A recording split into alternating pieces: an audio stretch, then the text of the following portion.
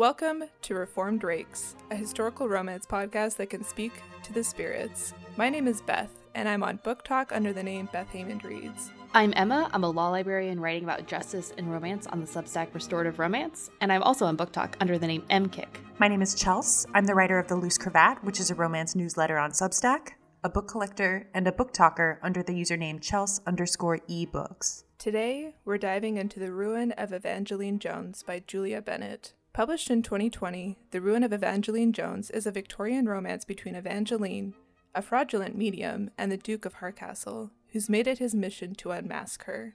What starts as a typical game of cat and mouse quickly spirals into something much more complicated and compelling. The Duke's obsession with unmasking Evangeline, or Evie, is really just an obsession with Evie herself, a firmly entrenched longing that puts them both in jeopardy.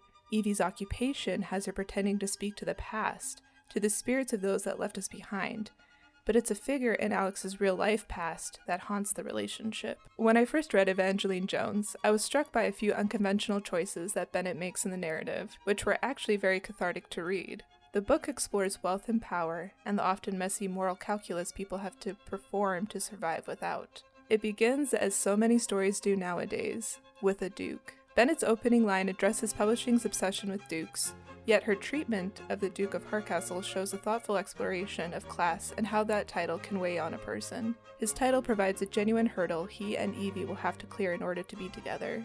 Alex and Evie never did exactly what we expected them to do in reaction to each other, but Bennett manages to write a believable love story because all of Alex and Evie's actions are backed up by in-depth character work. So, as always, Chels put us on to this book that we all now love. Yeah, I very recently read it for the first time. This is maybe the quickest reread I've ever done, because I think I read it this year, maybe in January for the first time. And I think I read it in maybe one sitting, the first time I read it. Yeah, I think I read it 2021 was my first time. I picked it up because I love a medium story. And what was really cool about this book is that it shifts so quickly. So you think you're reading one thing, but you're really reading something else.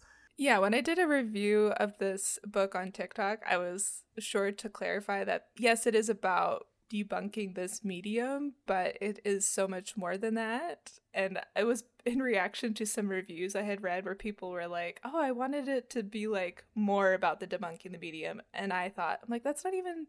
Like, it's interesting, but if you just stay in that setup, it's not as interesting as, like, what Alex and Evie end up doing, because you don't know what's going to happen next. Yeah, and that's such a weird criticism, too, because you get a lot of, like, really meaty medium scenes in this book. I know. You're, like, so thorough. Like, that's...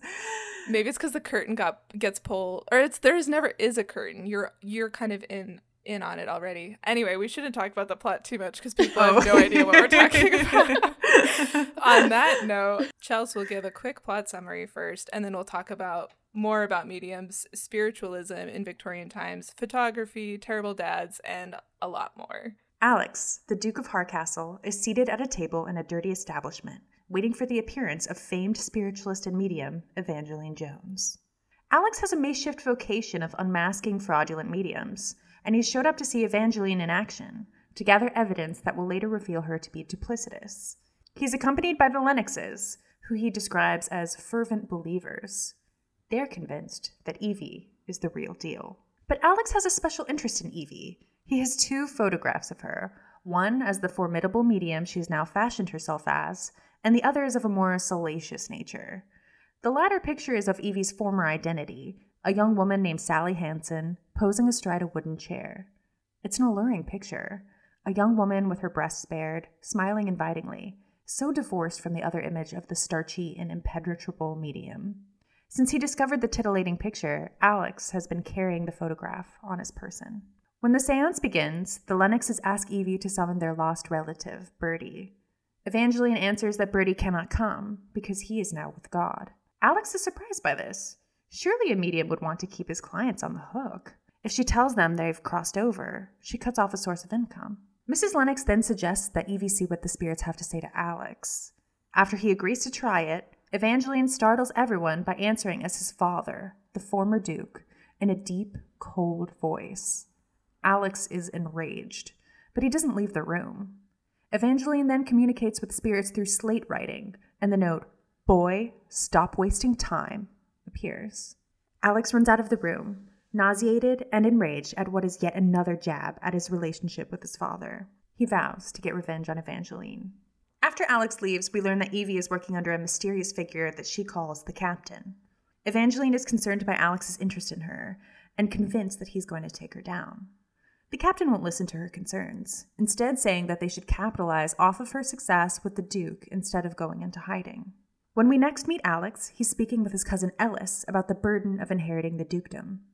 Alex's father, the former Duke, left him deeply in debt, and Alex will have to marry an heiress in order to course correct. After his conversation with Ellis, Alex has an epiphany about how Evangeline executed the slate trick to imitate his father.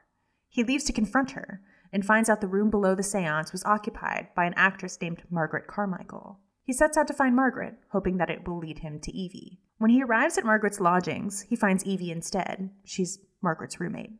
She's surprised and disconcerted to find him in her rooms, and he takes advantage of her brief loss of poise to confront her. He tells her what she already knew, that he intends to expose her. Then he surprises her by telling her that he wants to spend a week in her company. If he cannot unmask her during that time, he'll leave her be. If he can, he'll pay her £500 to compensate for her loss of income, with the expectation that she'll retire forever. Evangeline agrees to his terms. Soon after, Alex picks Evie up in his carriage so they can begin their bargain. Evie takes him to a place called Eastman's Dry Plates, where the Captain, going by the name Nightingale, takes their pictures to see if spirits will show up in the images. Alex notes that spirit photography is an astute choice on Evie's part, as they won't get the results until later, mitigating the risk that Alex will detect fraud.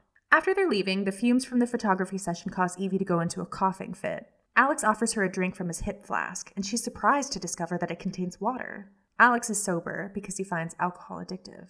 He doesn't admit that to Evie, although he knows she's probably picked up on his teetotalism. The process of removing the flask from his pocket dislodged the partially nude photograph of Evie that Alex had been carrying around with him, much to his horror. Evie is angry to see it, thinking that Alex was going to use it to publicly shame her. Mortified, Alex admits to Evie that he was carrying it around because he likes it. Evie forces Alex to admit that he likes the way that she looks. Then she makes him confess that he touches himself while looking at it, fantasizing about her.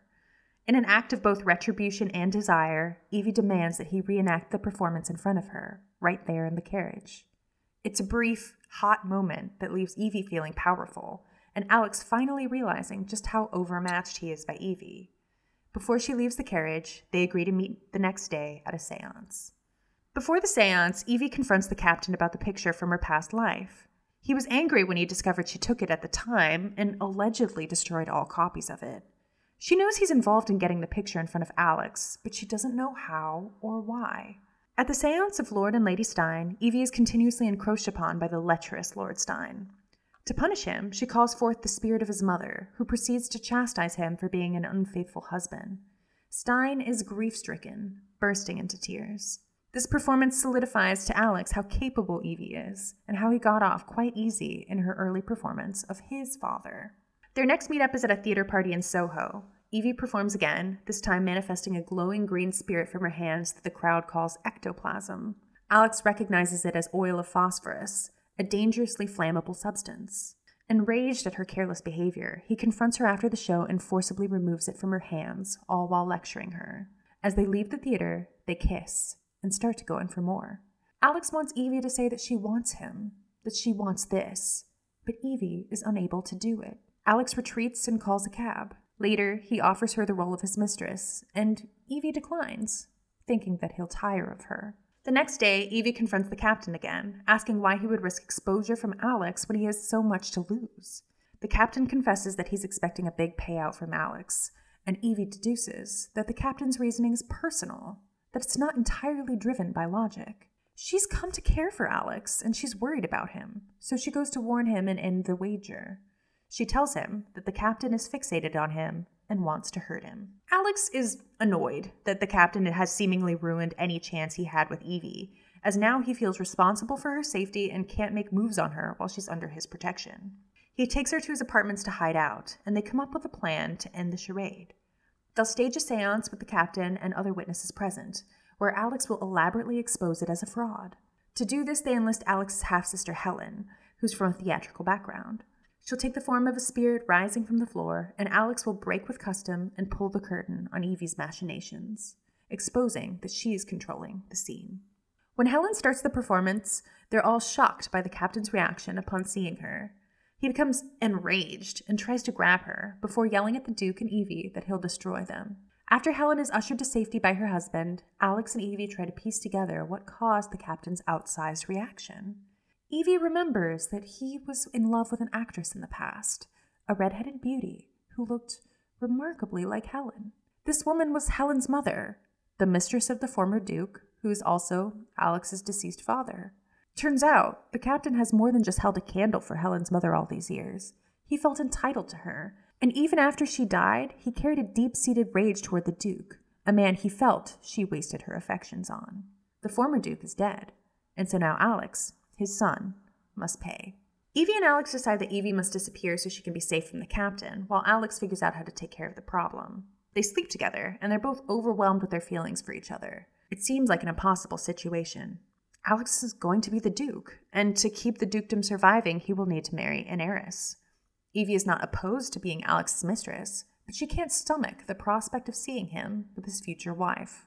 Hoping to avoid painful goodbyes, Evie decides to leave in the middle of the night during a storm, and a thoroughly distraught Alex chases after her.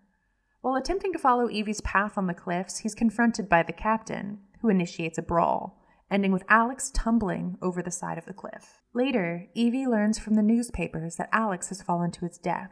She's overcome with grief, filled with remorse that she never told him that she loved him and how strong her feelings were.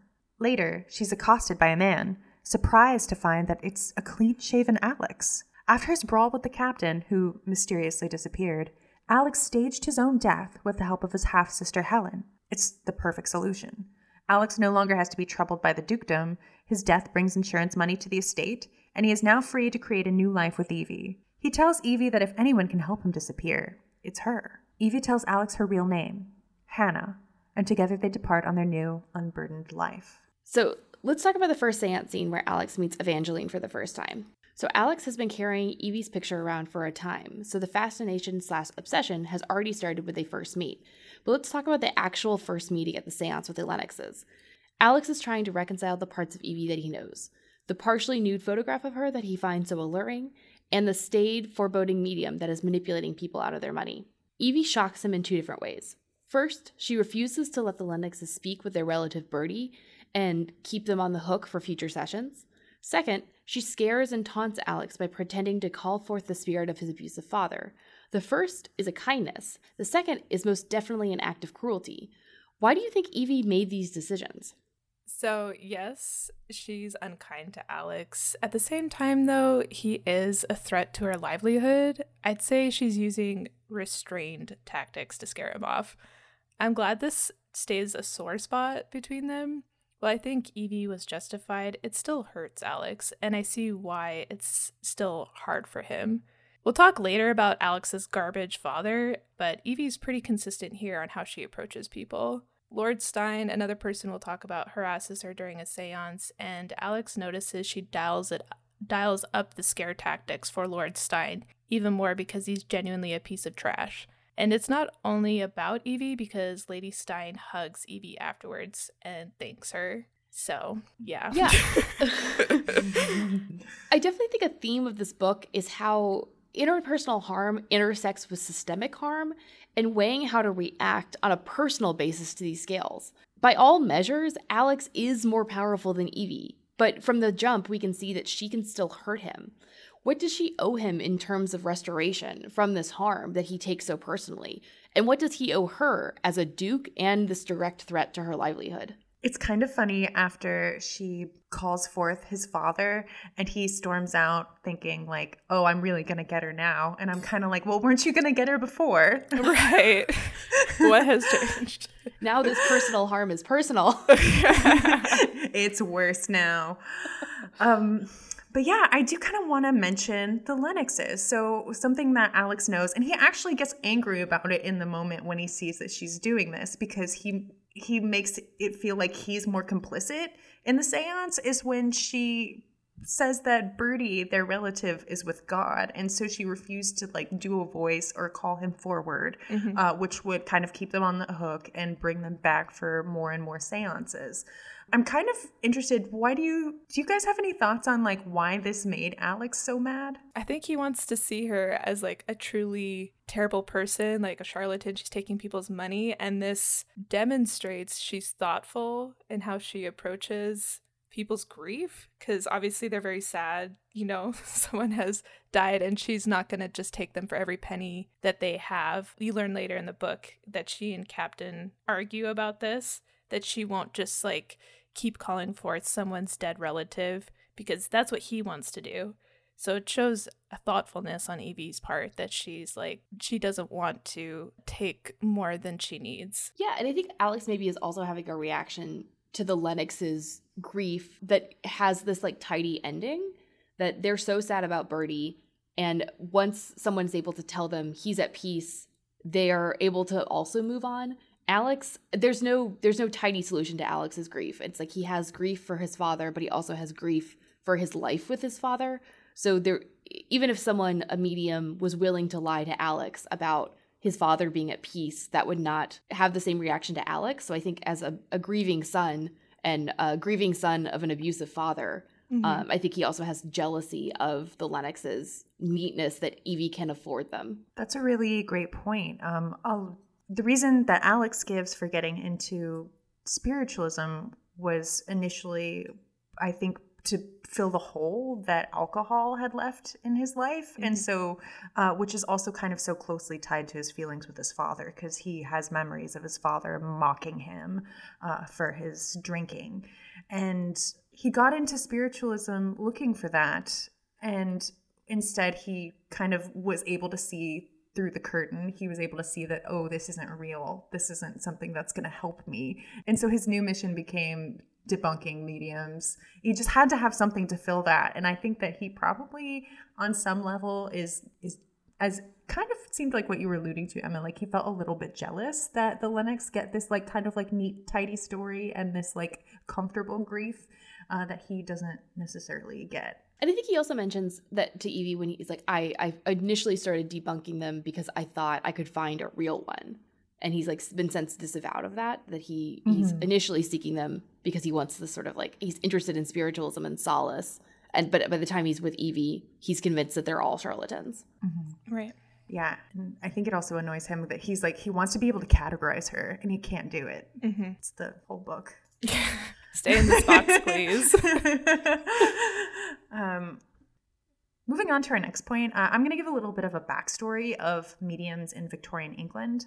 So spiritualism was incredibly popular in Victorian England. There was a proliferation of mediums, a rising number of women who weren't from the highest social classes who could adopt this authoritative voice and insert themselves into the public sphere. I think a very surface level reading of this phenomena would paint it as feminist, a sort of Victorian girl bossery, where women pulled notice by force. According to Alex Owen in the book The Darkened Room, Women, Power, and Spiritualism in the Late Victorian England, mediumship, at least in theory, was stripped of all associations with mysticism and of an elite caste. It was firmly held that any individual, male or female, rich or poor, could become the conduit for a dialogue with the spirits. Women flourished beneath this overarching rubric. But Owen acknowledges that while spiritualism can circumvent rigid 19th century gender norms, it, quote, did so without mounting a direct attack on the status quo. Women could achieve notoriety and influence through spiritualism, but the spectacle could often be reduced to the salacious. In a New Yorker article, Why Did So Many Victorians Try to Speak with the Dead?, Casey Sepp recounts an incident with Mina Crandon, a well-known medium whose work was infamously debunked by Houdini, where she produced ectoplasm from her mouth and from between her legs, often while naked. Evangeline produces ectoplasm from her hands in front of the audience, and while the event itself is less obscene to Victorian sensibilities than what Crandon did, Evangeline's avoidance of the more salacious elements of spectacle doesn't stop her from being sexualized in her role.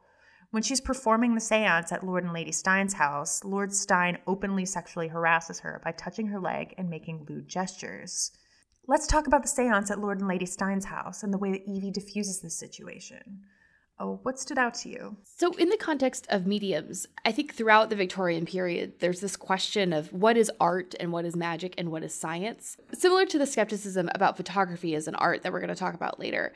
I wonder if Bennett is directly alluding to how Sherlock Holmes dies in The Final Problem by Sir Arthur Conan Doyle, with the way that Alex falls to his death off a cliff with his enemy. Conan Doyle was one of these Victorian men of letters who was so fascinated by mediums and psychics and seemed to have this earnest desire to prove something was supernatural, taking a good faith approach to debunking that led to his falling out with Harry Houdini, who insisted that all spiritualists were frauds. Alex in the book seems at first to be taking a more Houdini approach to Evie's performance, particularly at the Steins, that this is lying and this is wrong. But then at the Steins' house party, he sort of sees more of Evie's motivation of why she's doing it and what power she gains from her seances. At the party, Evie is not giving solace in the way that Alex finds hurtful, like the couple in the first seance. She's using it as a weapon against Lord Stein's lechery and harming of women. And this seems to be something that Alex understands more directly. I like the reference to Holmes, and I also picked up on that when I was reading it. There is an element of mystery here, even though we're in on the debunking the medium part of the story. Bennett sets up questions for Alex to answer because he's unsure of how Evie does things, but then the real mystery shows up, and it's why is the captain targeting Alex? So this kind of gets me to another point, which is that I think it's fascinating that debunking a fraudulent medium storyline crops up again and again in historical romance. The Wicked Deeds of Daniel Mackenzie by Jennifer Ashley and Proof by Seduction by Courtney Ballon, to name a few. Exposing mediums was a pastime for a lot of prominent men during the Victorian period. In Kep's New Yorker article, she cites Anne Broad's Radical Spirits, which framed mediumship as laying the groundwork for feminist political activism. Namely, that having more women speaking in public would lead them to being seen as equal. Such a framing helps explain why spiritualism became so ridiculed, and why its opponents sought to discredit its female leaders most vigorously. Heterosexual historical romances often explore gender politics and power imbalances because there are certain signifiers that we associate with historical romance that make power discrepancies obvious. Think of a young woman's ruined reputation as being a consequence for engaging in a fraction of the bad behavior that a rake could get away with unscathed. The aristocrat exposes the medium is such an interesting way to explore that dynamic while grounding the story in a specific time and place. While the heroes of these books have less malicious motives for revealing the heroine's fraud than some of their real-life counterparts, the consequences for the women, on an individual level, their loss of income and lifestyle, would be dire. They don't have an easy way to claw their way back from that level of notoriety. But how would a silver-spooned aristocrat intuitively know that? And this gets us into Evie's choice to be a medium. There's a great scene where Alex is taking Evie to task for being a medium, which is an occupation that definitely has ethical problems when you're an acknowledged fraud. Alex's interest in debunking mediums didn't start that way. He was initially turning to spiritualism to try to fill his life with meaning and find peace that was denied him by his father and his tumultuous upbringing. When he realized that the mediums he was seeking out were most certainly charlatans, he became incensed and then put all his energy into destroying their occupations. It's definitely personal for him, but he can't quite wrap his brain around how Evie, someone he is truly coming to like and respect, can bring herself to do this for a living. He says that she should be able to find another line of work that's more respectable. Evie lets him have it. What would a duke know about how regular people scrape by, day to day? The reality is that even people with quote, respectable jobs, your seamstress, your factory worker, are a hair's breadth away from destitution. Sex work is supplementary income for a lot of these people, and Evie points this out as value neutral. Her best friend, the actress Margaret, is a sex worker, but this is no doubt an occupation that Alex would see as being as far from respectable as humanly possible. But who cares about finding a respectable occupation when you need to eat? 10,000 points to Evie for this conversation. You're basically cheering as she lays out her limited employment opportunities. Another thing I wanted to touch on is that she mentions women may rely on the men in their community who have better access to opportunities. But what do women do when they don't have that? Well, some women had fathers, brothers, uncles. Those men might not go to bat for them or support them. Like, no wonder she became a medium and tried to mitigate falsehoods when she could. It's a job that gives her enough money, and it's not hard labor where you're working for a meager amount of money and it's unlikely you're going to advance far employment-wise. Yeah, and Alex definitely has this fantasy about just going to get a job. Like I presumably sees women in sort of like a service industry. I think he mentions like working in a shop as like a viable thing for a woman who is not relying on independently wealthy men in her life to do. But it's like, how is Evie going to get that job without a reference? And it's like he has no idea of like the mechanics of sort of this growing middle class that's coming out of the Victorian period. It's still very reliant on network and connections, which is kind of ironic because the network and connections and sort of the credit that he has with his creditors as Duke is a big source of anxiety for him. He's worried about selling parts of the dukedom off and his assets because it's going to make the creditors anxious. And so he's also relying on this network of trust that people place into him, that he doesn't seem to understand that network scales down to the middle class as well and the working class. And he doesn't conceptualize that Evie doesn't have that network because of her relationship with the captain and sort of where she comes from. There's that great scene where Alex confronts the captain and he has this thought like, I can act really intense because how often do people meet a duke? Mm-hmm. And so we can kind of see that one way, where see that his being is so unique, but he doesn't quite really get what it's like for other people. Like he doesn't get that he's in such a unique position, like truly unimaginable wealth and power, even as a broke duke. That's a funny thing to say, a broke duke. He doesn't quite get that, but he can only see it one way. Yeah. He can only see it one way. And I love how frequently Bennett will reference him in his own mind, acknowledging, like, I'm a duke. They've never met a duke before. Do you know what I mean? And he trades on that. Like, he knows that he has power. So I love that part of the book. Every time he acknowledged it, I'm like, yes, this is an unusual thing happening, that this innkeeper is now meeting a duke. Like, there's only how many? And that's so funny too, with knowing Alex's personality, because he doesn't read as foreboding to me, but he's like, I'm scaring everybody just by being in the room. Maybe that's why he doesn't have to be foreboding. He just knows his title is going to do the work for him. Exactly. And I think because he hated his dad so much, he does not respect the dukedom. Like, he does not respect being a duke. So some dukes in historical romance wield it like a weapon because they were like, I'm never going to live up to my father, the duke. But Alex is like, I hated that guy. Why would I want to be like him? So let's talk about the picture of Evangeline that Alex has been carrying around, because it comes back into the narrative at different points. First to show just how far gone Alex is from the get-go, and then later we see it was deliberately planted. What do you see as the significance of the picture? I think we all love the photograph. Alex carrying it before he even meets Evie is so hot and just sets up their dynamics from the jump. He's smitten and doesn't have words for it. She's confused by his devotion to the image, but takes control of it with aplomb. Photography is this technology that doesn't always come up in historical romance. The invention of it came in the 1820s, but popular access to photographs like the one that Alex carries of Evie really came in the second half of the century with the invention of dry plates by George Eastman in 1884. So firmly outside the time frame of Regency romance and a lot of Victorian ones as well.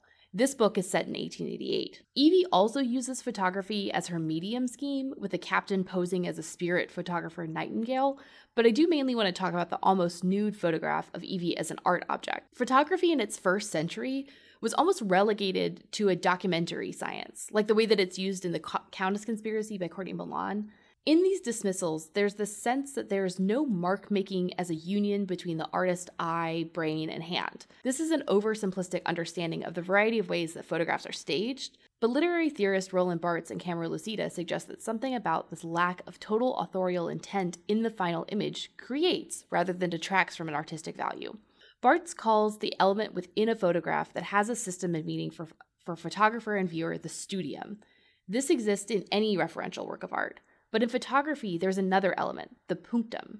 The punctum, in Barthes' translated words, is the element which rises from the scene, shoots out of it like an arrow, and pierces me. The word comes from the Latin word meaning to prick. The punctum has to be accidental, unknown until the image is produced, and it has to be personal to the viewer, not the photographer or the subject. In the context of the photograph of Evie that Alex finds so compelling, I thought Evie's nonplussed description of the experience of the sitting was so interesting.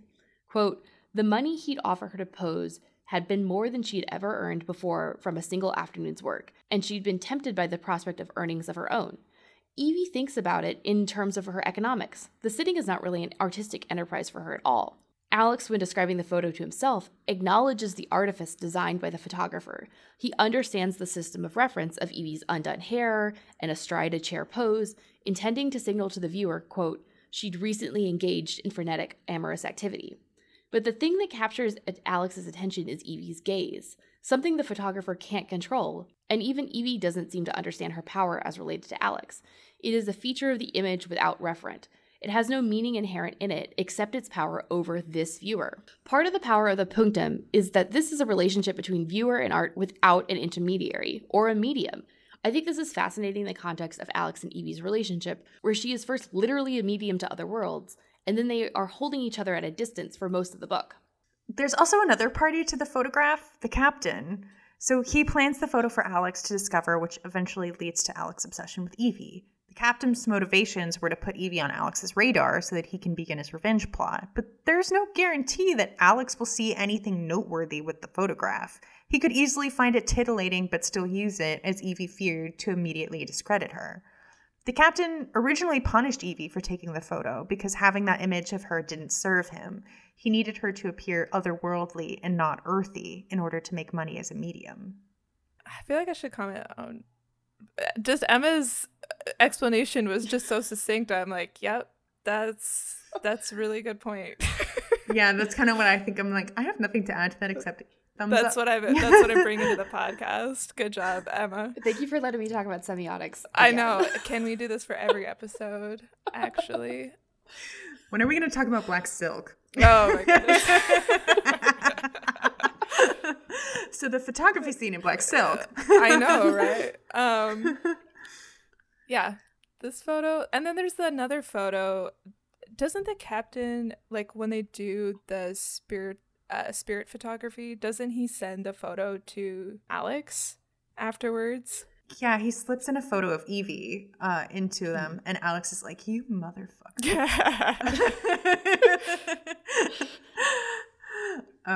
Because by that point, the captain had caught on that Alex is like gone. Yeah. Though it also tips the captain's hand because Alex is thinking like, is Evie sending me this photo? And he's like, actually, I think it was probably Nightingale. So it's like, who is Nightingale to Evie? Like so far, Alex had not connected the captain and Nightingale as like the people that hold power over Evie. So slipping the photo of Evie is very like, I think, indicative of the captain's. Like, he always thinks he has the upper hand, but he almost never does because he's so, like, hyper fixated on Alex. Like, we think Alex is obsessed with Evie, but actually the captain is even more obsessed with Alex and, like, this revenge plot. I just really want to know something that you kind of never find out in the book, unless I'm wrong, but I don't think you do, is what exactly the captain was planning on doing. I feel like he just was doing a lot of different things, and then like whatever worked out, he would just kind of go off that. So that's why I feel like the plan doesn't feel like much of a plan. Does that make sense? Yeah. It's just a man who's very angry, which I kind of like, actually. Like, I think sometimes like the villain will be like, how did you make this happen? Like, how would you know this person would react like this? And then you could enact the next part of your plan. Right, because he doesn't know, like, initially. We get the benefit of seeing how intensely Alex is really likes Alex. Oh my gosh, he really likes Evie, and there's like, I think it's like the third chapter. He's like doing something, and he has her picture propped up, and he's talking to her picture. He calls her a saucy minx, and he thinks about like he's like, I'm gonna have the photograph like done as a painting, so like I'll look at her instead of my dead dad who I hate, and he's like, maybe that's too much. Oh my god, I love Alex so much. And Evie, like, she really doesn't have it. Like, she knows, like, when she sees the picture, she's like, oh, okay. but she doesn't really know. No. She doesn't really know. But yeah, as far as kind of like not knowing what exactly the captain is going to do with revenge, yeah, you're totally right. Like, he's kind of like, he's just kind of like going off vibes. Like, okay, Alex really likes Evie, all right, plan B. So I do think he's like a very clever man, and he is also very angry, but like I think there's something that he was gonna do. I just don't know what it is. It might have just been to push Alex off a cliff. Seriously. It was like, I think Evie references that scripture, is it from Numbers, where it's like you visit the sins of the father on the children. So that's like what tips her off. Like, hey, this might be his plan. He had me memorize the scripture. A little on the nose. In case, very subtle. Yeah. So one character that looms large over the story, but is not actually present within it, is Alex's father, the former Duke of Harcastle. Alex's father had already died before the book starts, but he still takes up a lot of space in Alex's more dismal thoughts. He's a pretty evil man. He had incarcerated Alex's half-sister Helen in an asylum for a decade and tormented Alex through insults and emotional abuse during his childhood, dismissing his beloved nanny without character and locking him in a closet for a full day. Alex tells Evie that he feels as though he shouldn't have a right to complain about his father's treatment of him, that so many people had it much worse. After all, his father never hit him, and Alex still grew up in a life of extreme privilege and wealth. I always think of the outsiders in situations like this, when Cherry tells Ponyboy that things are rough all over. Like, an initial reading of this line feels a bit patronizing. How can she compare the lives of the Gracers, who have to cut it on the streets, to that of the Silver Spoon Socs? But even though it's a fraught and messy comparison, there's an element of truth to it. Suffering isn't finite, and anyone can experience it. Evie's life is demonstrably harder than Alex's. She's had to endure things that, as an aristocrat, he wouldn't be able to comprehend.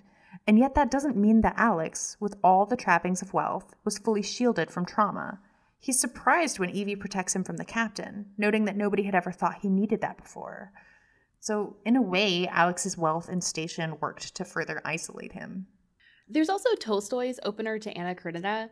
Happy families are all alike. Every unhappy family is unhappy in its own way. Like, where is this more true than romance novels? I think with a cross-class romance, it would be easy enough for Alex's anguish to come from his attraction to Evie. Even his divestment from the ducal role could just be this big romantic gesture so they can be together realistically. But he's really not suited for the role of the Duke. Not just because of his personality or his love for Evie, but because the dukedom is imbibed with all these feelings about his father and his abuse that Ellis, his cousin, just sort of gets to skip. Right? Shout out to Ellis, and can't wait for your book.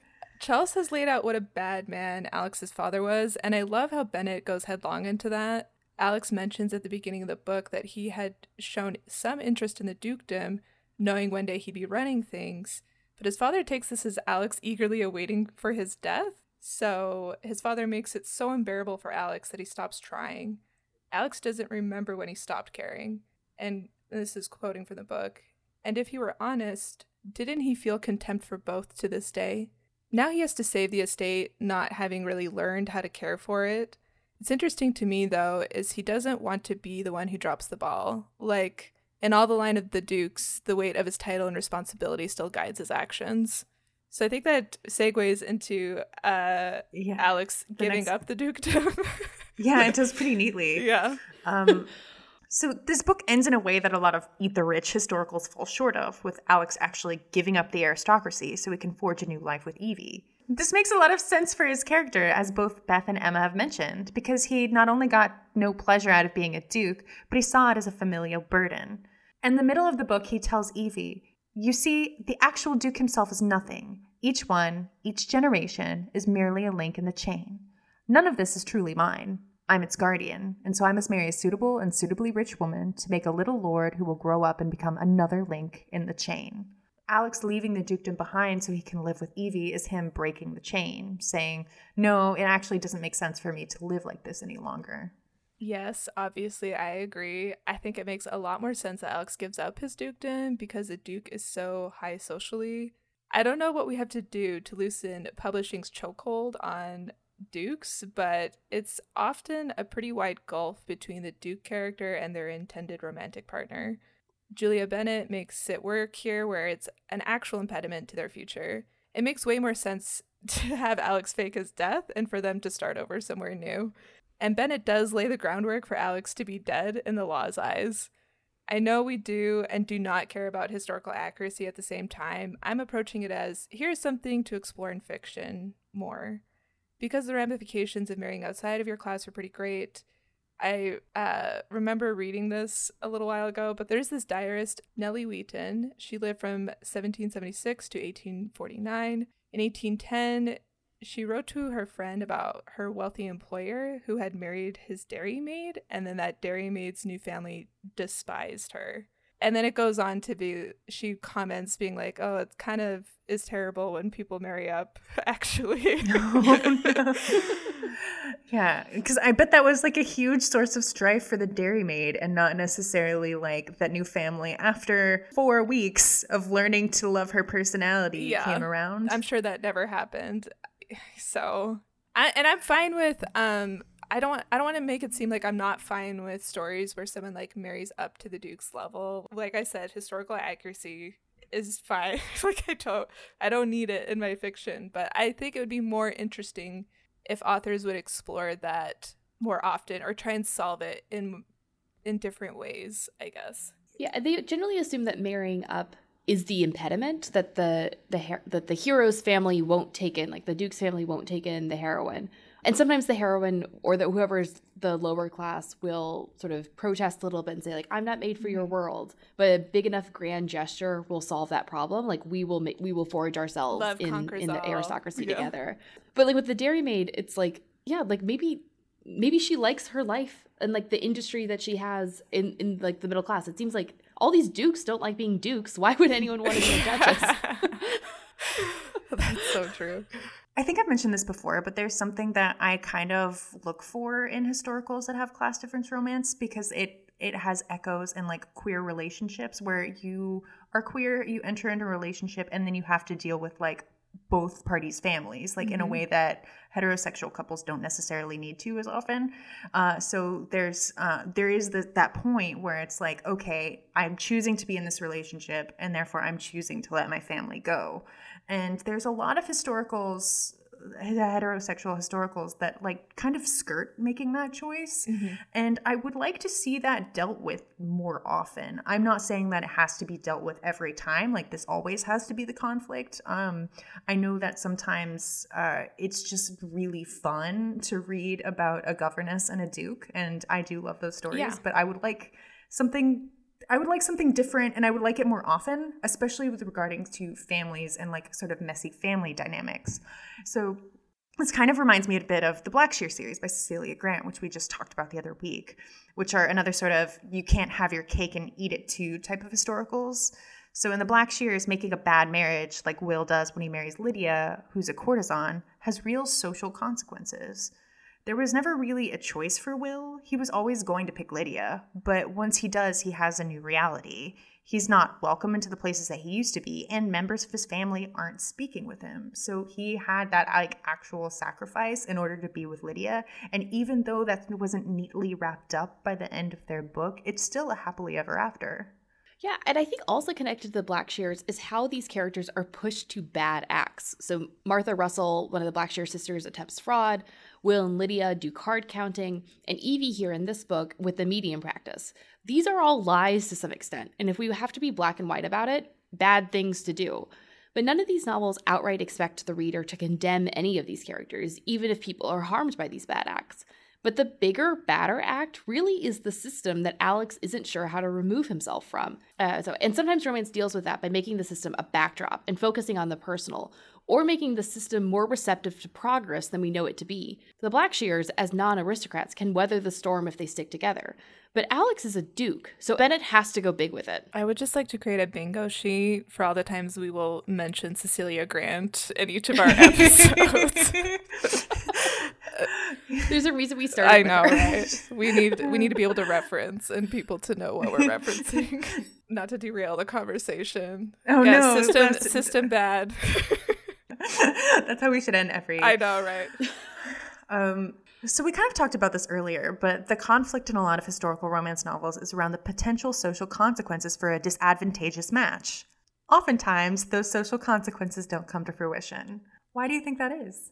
Yeah, I was thinking about this maybe on like the other side of things. I'm thinking about, so we have the aristocracy on one side. Another sort of common theme is like heroine takes up with crime lord. And it's like those are some social consequences that I feel like are not necessarily played out every time, mostly because it's exciting when the heroine sort of leaves society. But I think that, like, I guess I'm thinking about like One Night is Never Enough by Anne Mallory. That's one where like a very starchy woman goes off with someone who's like has a crime lord, but it's that her family is so terrible to her that we were rooting for her to leave. And so you sort of have to push something to the extreme, whether it's the consequence or the not caring about consequences.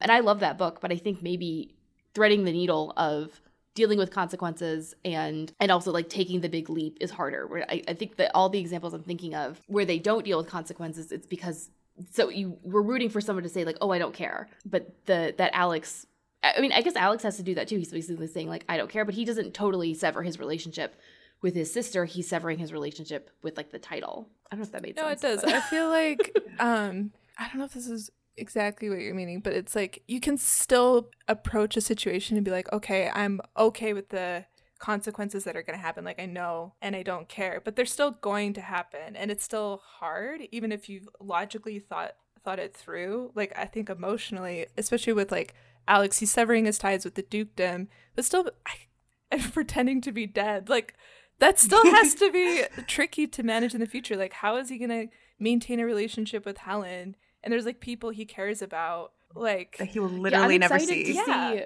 like, well, how is Ellis gonna deal with this? Like, I think to pull off the fraud, Ellis has to be kept in the dark. Like, is he gonna continue to be kept in the dark for his whole book, or is there gonna be a reveal? Like, are we ever gonna see Evie and Alex again? Now Evie is now Hannah, but so I don't know. I love that Ellis is like barely in this book, and yet everyone is like, we need more.